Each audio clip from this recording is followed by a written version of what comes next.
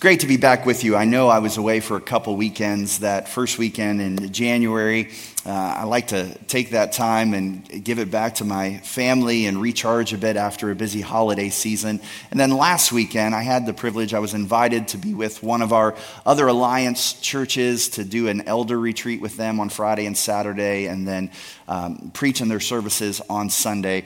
But to tell you this, and God's doing amazing things in the Alliance all over the world, and in particularly in the church where I was at, and I love the pastor dearly.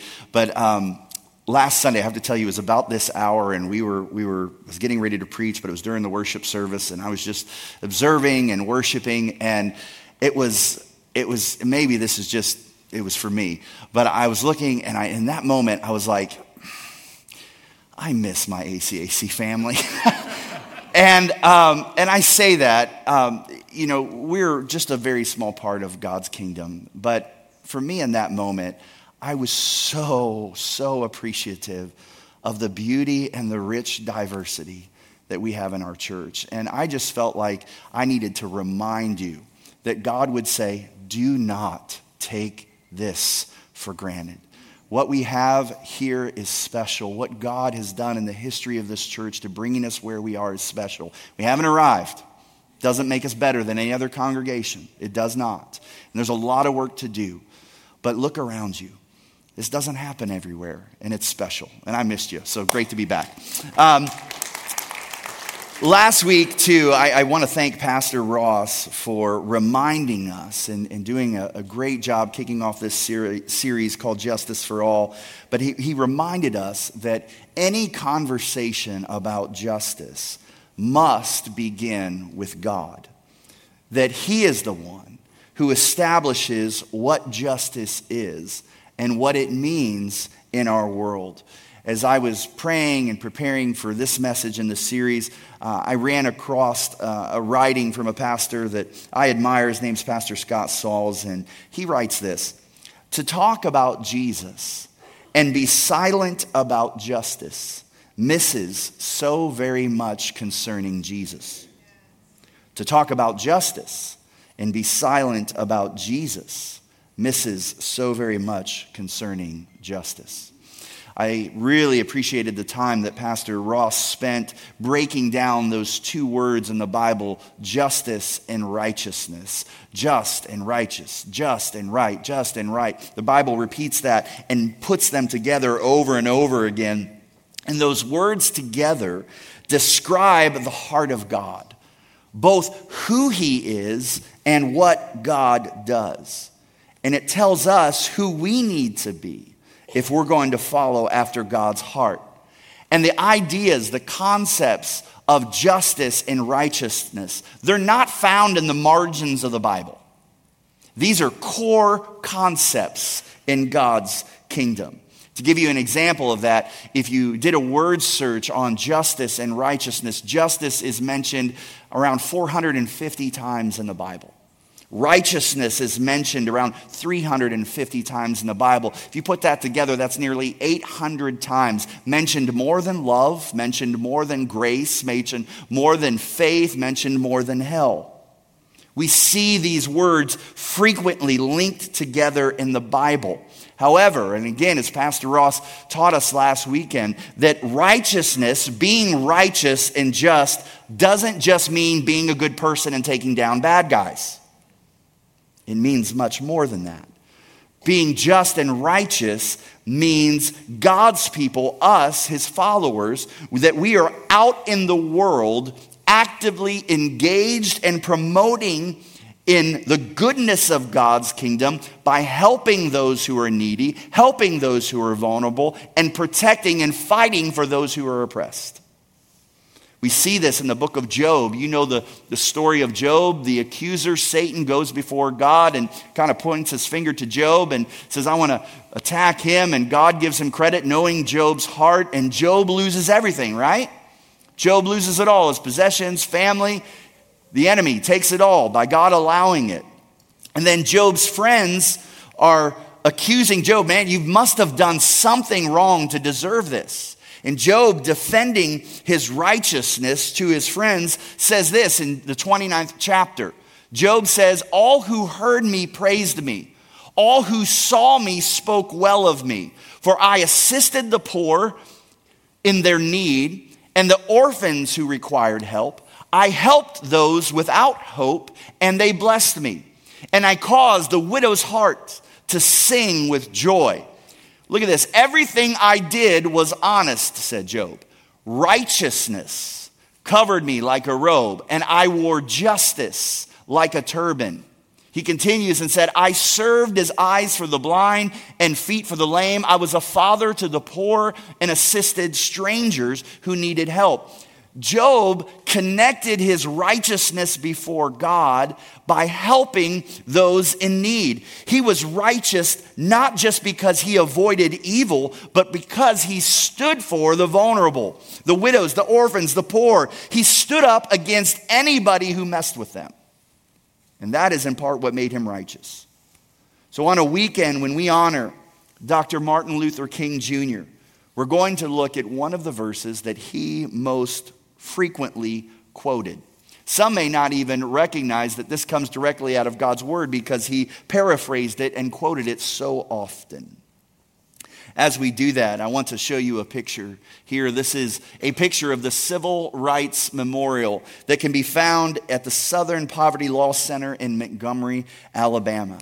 It was dedicated in 1989 and designed by Maya Lin. You'll see that it says, I don't know if you can read it, until justice rolls down like waters and righteousness like a mighty stream.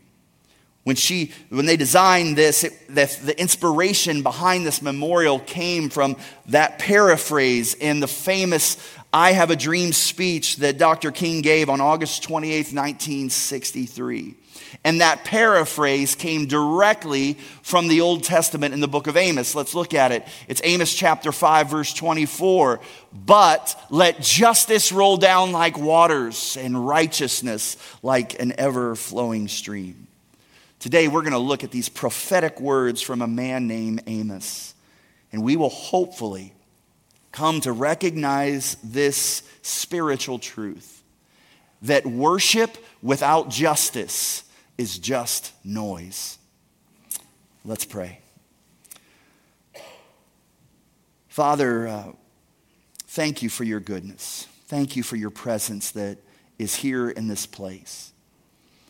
As we look at the importance of us, your people, living out justice and righteousness in our world, my prayer today is that we would not be inspired, that it would not be about inspiration, that today would be about transformation.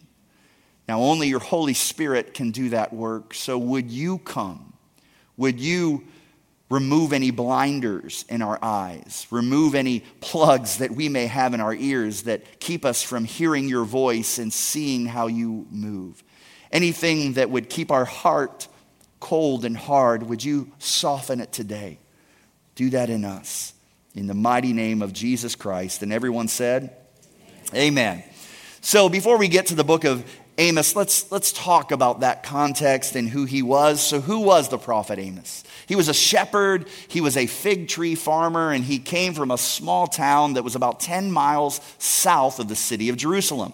Now at the time of Amos, the nation of Israel was divided into two kingdoms. There was a northern kingdom and a southern kingdom. The southern kingdom was ruled by King Uzziah, and that is a part of the kingdom where Amos came from. However, this book of Amos and the prophecy that God gave to him to give to the Israelites was actually in the northern kingdom. So he goes up, and the northern kingdom was called Israel.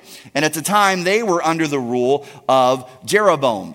And understand that this northern kingdom, Israel, they were living in a season of prosperity. They were a prosperous and privileged people. However, because of that and for other reasons, their hearts had grown cold to the needs of those around them, to the point that they were taking advantage of those in need, and they were feeding their own concerns. More than almost any other book of the Bible, the book of Amos holds God's people accountable for their ill treatment of others. So here's how the book of Amos begins. And I would encourage you today and even this week, it's not a long book, but go through and read the entire book of Amos. What you'll find is at the very beginning in chapter 1, God speaks through the prophet Amos, and he calls out Israel's enemies. And he gets very direct about it. I'm not going to read, obviously, the entire chapter, but he begins by calling out the people of Damascus. Again, these are enemies of Israel. These are enemies of God's people. And he says, the people of Damascus have sinned again and again, and I will not let them go unpunished. And then he says, why? Because they beat down my people in Gilead. And then Amos turns his attention to the people of Gaza. Again, says, you have sinned again and again.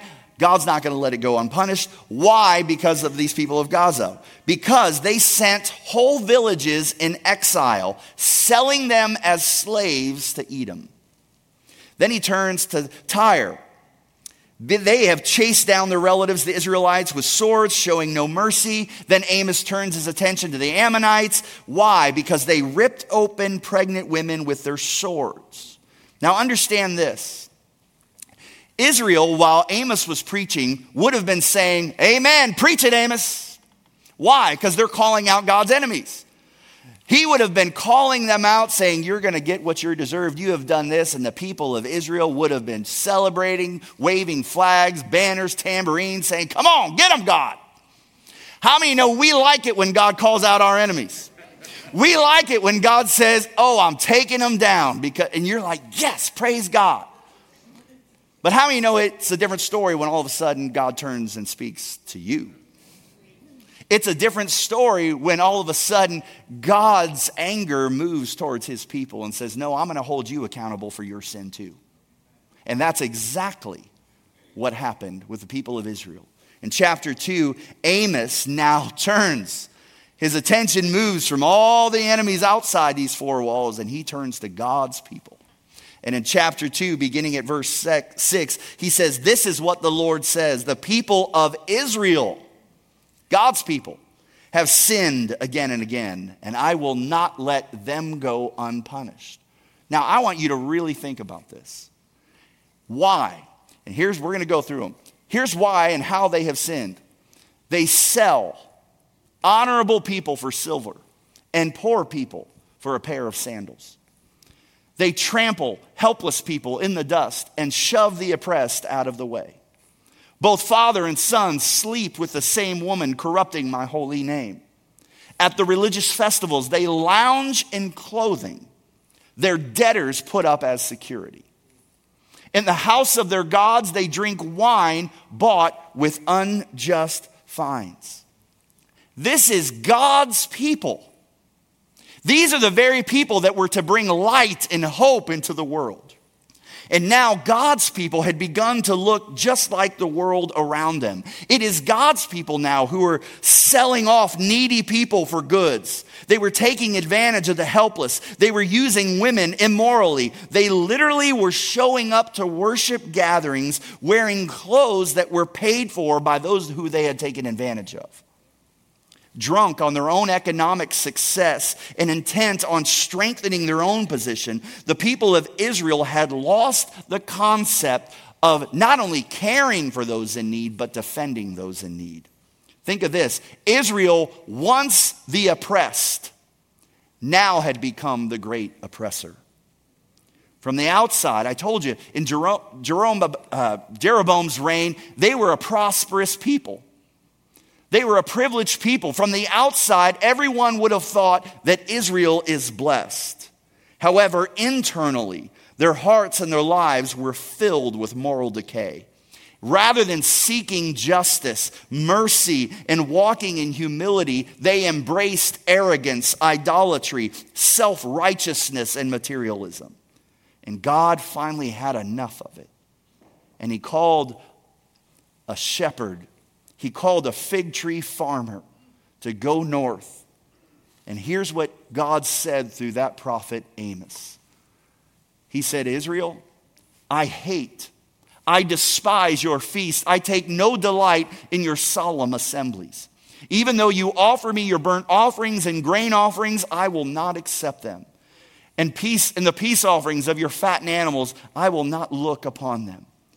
He says, take away from me the noise of your songs, the melody of your harps. I will not listen, but let justice roll down like waters and righteousness like an ever-flowing stream. Do you catch the seriousness of what God is saying to his very own people? He's saying, you come and you gather just like this. You give your offerings. You offer up your sacrifices to me and to my house. You sing your songs. I speak Jesus. And what is it? God goes like this. It's noise, and I don't want any of it. Have you ever been in the car with your kids sometimes and they play their music and you're like, what am I listening to? God's people, their worship had become like that to the Heavenly Father. Think about that for us. Worship without justice is just noise. All the sacrifice, all the giving, all the rejoicing, all the religious traditions and sacrifice, it was nothing. It was just noise because they ignored justice and righteousness. Religious devotion is meaningless if it ignores bringing help, hope, and healing to those around us that are in need of it. Righteous justice is founded upon the principles of what Jesus said were the greatest commandments. Do you remember when the religious leaders came to Jesus and they tried to trap him by saying, Jesus, they asked him, what is the greatest commandment? And he responds by giving them two, actually. He says the greatest commandment is what? Love the Lord your God with all your heart, soul, mind, and strength. But the second is equally as important, which is loving your neighbor as yourself. Righteous justice is founded on the greatest commandments that Jesus gives us. Much like the prophet Amos, Jesus did the same thing in his day.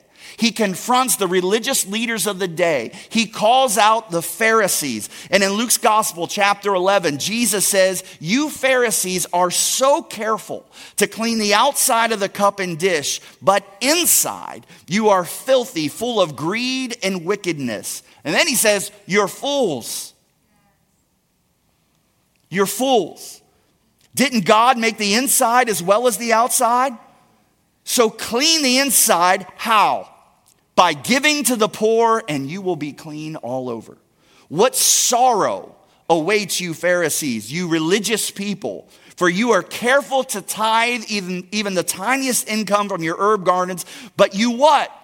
You ignore justice and the love of God. You should tithe, yes, but do not neglect the more important things. You had a group of religious people that were so concerned with doing every detail of God's law. I'm going to take this small herb from my garden and I'm going to make sure, because I need to give God a tenth of this. I need to make sure that I wear the right clothing, that I don't eat this, and I do this, and that I don't work on that day, or I go here, that I don't do that. And God says, you're focused on the wrong thing.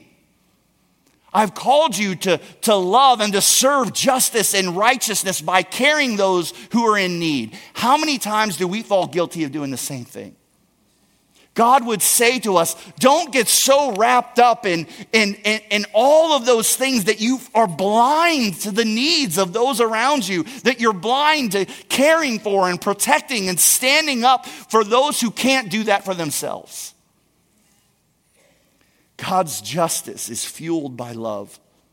Love for the oppressed, love for the outcast, love for the overlooked, the poor, the widow, those cast aside and powerless, the immigrant, the refugee, the homeless, the sick, the abandoned, and the persecuted. And if we are going to be a people to love God fully and faithfully, then we must love who God loves. Otherwise, our worship without justice is just noise.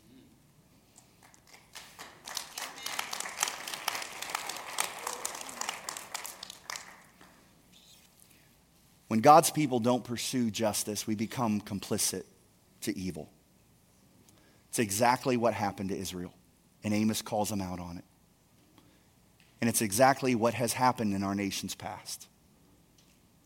In the people of God, it has happened. In April of 1963, during the Civil Rights Movement, there was a public statement released from 8 white religious leaders in Alabama. The statement was directed to Dr. Martin Luther King Jr. and those leading and participating in peaceful protests against segregation. This wasn't just a random 8 people. 8 clergymen, pastors, rabbi, priests. I don't have time to read you their whole public statement, but I want to read you 2 incredibly powerful and sad statements that they wrote publicly, and they are this. We recognize the natural impatience of people who feel that their hopes are slow in being realized, but we are convinced that these demonstrations are unwise and untimely. This was from the religious people. This was from God's people in 1963. Religious leaders who found Dr. King's fight for justice too extreme. That statement prompted a powerful response that was handwritten by Dr. Martin Luther King Jr. from a jail cell in Birmingham City, Alabama. It was a letter that would become known as a letter from a Birmingham jail. And rather than read you a portion of that letter, I'm going to ask that you listen carefully to the powerful words in his own voice.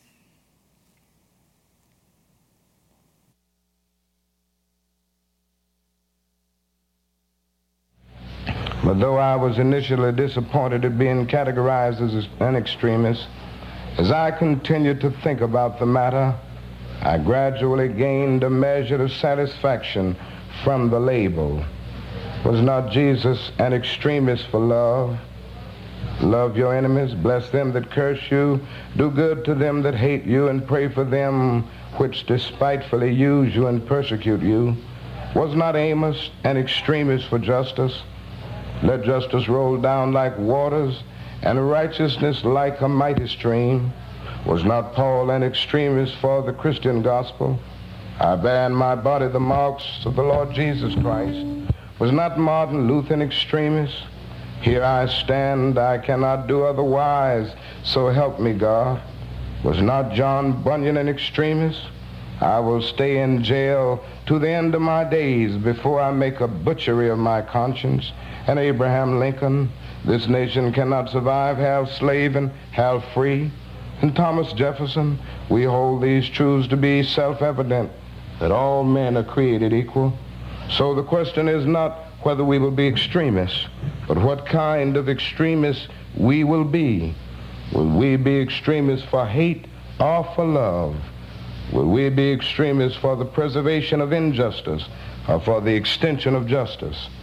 In that dramatic scene on Calvary's Hill, 3 men were crucified. We must never forget that all 3 were crucified for the same crime, the crime of extremism. 2 were extremists for immorality, and thus fell below that environment. The other, Jesus Christ, was an extremist for love, truth, and goodness, and thereby rose above his environment. Perhaps the South, the nation, and the world are in dire need of creative extremists.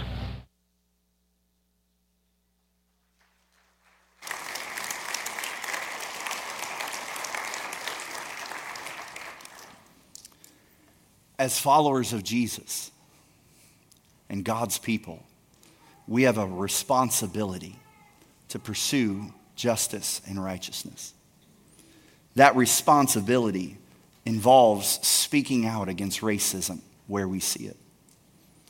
That is a responsibility to pursue justice in society and to fight against any system that leads to injustice.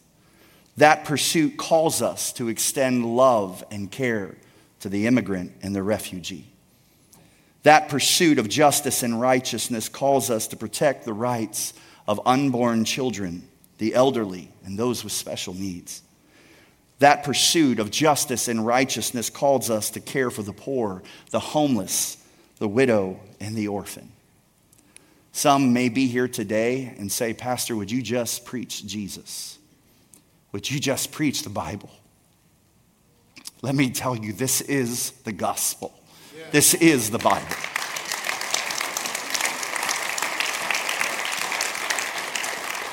And the question is not whether we will be extremists, but what kind of extremists will we be for Christ? Will we be extremists for hate, or will we be extremists for love? Will we be extremists for the preservation of injustice or for the extension of justice? Church, we cannot be a church that just casually comes every Saturday night or Sunday or online and offers our wonderful songs and music and gives so faithfully from offerings, or serve in kids and student ministries, study God's word and take it all in a beautiful church like this if we do not pursue justice and righteousness. Otherwise, worship without justice is just noise. Would you stand to your feet today? As we leave, I want to leave you with 2 challenges and 2 requests. As you leave today, we have put together prayer cards that look like this, and the ushers will have them. You can grab one on your way out. Tomorrow is a day where our nation will remember and honor Dr. Martin Luther King Jr. And here's what I'm asking our church family to do. Would you join me in prayer at 6 p.m. tomorrow? You can determine the length of time, but I would love it if our entire church family at the same time tomorrow at 6 p.m. would fall on their knees and pray. And this prayer card is going to lead you in that. And here are the things I'm asking you to pray for. First of all, I want us to begin by giving thanks. Thanks to God for the progress that we have made in fulfilling Dr. King's dream, though we still have a ways to go. I want us to give thanks for a congregation like this. It has its challenges. It's not easy, but it's a gift to the body of Christ. Let's give thanks. Let us pray that God's peace and justice to reign here in the north side, in our community, to reign in our city, to reign in the state, to reign in our nation, and to reign in the world. Would you join with me in praying for the poor, praying for the powerless, praying for the marginalized and vulnerable? Would you join me in praying that the Holy Spirit would do a work in us, that he would identify all of us and our biases, our blind spots, the things, our perspectives that we bring that hold us back from protecting and standing for the vulnerable? Let us pray that we have the strength then to take action, to not just be changed internally, that it's good intentions, but it actually leads to us doing something about it, corporately and you as individuals. Tomorrow at 6 p.m. Parents, I can't encourage you enough. It's a great opportunity for you to have this conversation with your kids, to join in them and let them see you fall on your knees and pray, and have them do the same. And here's my last request. I'm encouraging everybody, you can Google this and find it pretty easily. Look up a letter to Birmingham, from a Birmingham jail cell, and read that letter. It'll take you about 7 or 8 minutes. And I believe if you do that, it will be a reminder that it's so easy, even today, for God's people to slip from the ones that may have been oppressed to being the oppressor. Do those 2 things if you would. Heavenly Father, thank you for your goodness and your grace. We do thank you for how far we have come, though we have a lot further to go. Thank you for the diversity of this beautiful congregation. It is a gift. May we never take that for granted, and may we do everything we can to fight and protect it. Lord, I ask that as we leave, even this afternoon, this evening, through tomorrow, and the days ahead, Holy Spirit, work on our hearts. As parents, help us to raise a generation that values kingdom diversity, that values fighting for the vulnerable, fighting for the oppressed. Help us to do that well in the name of Jesus. Amen. You're dismissed.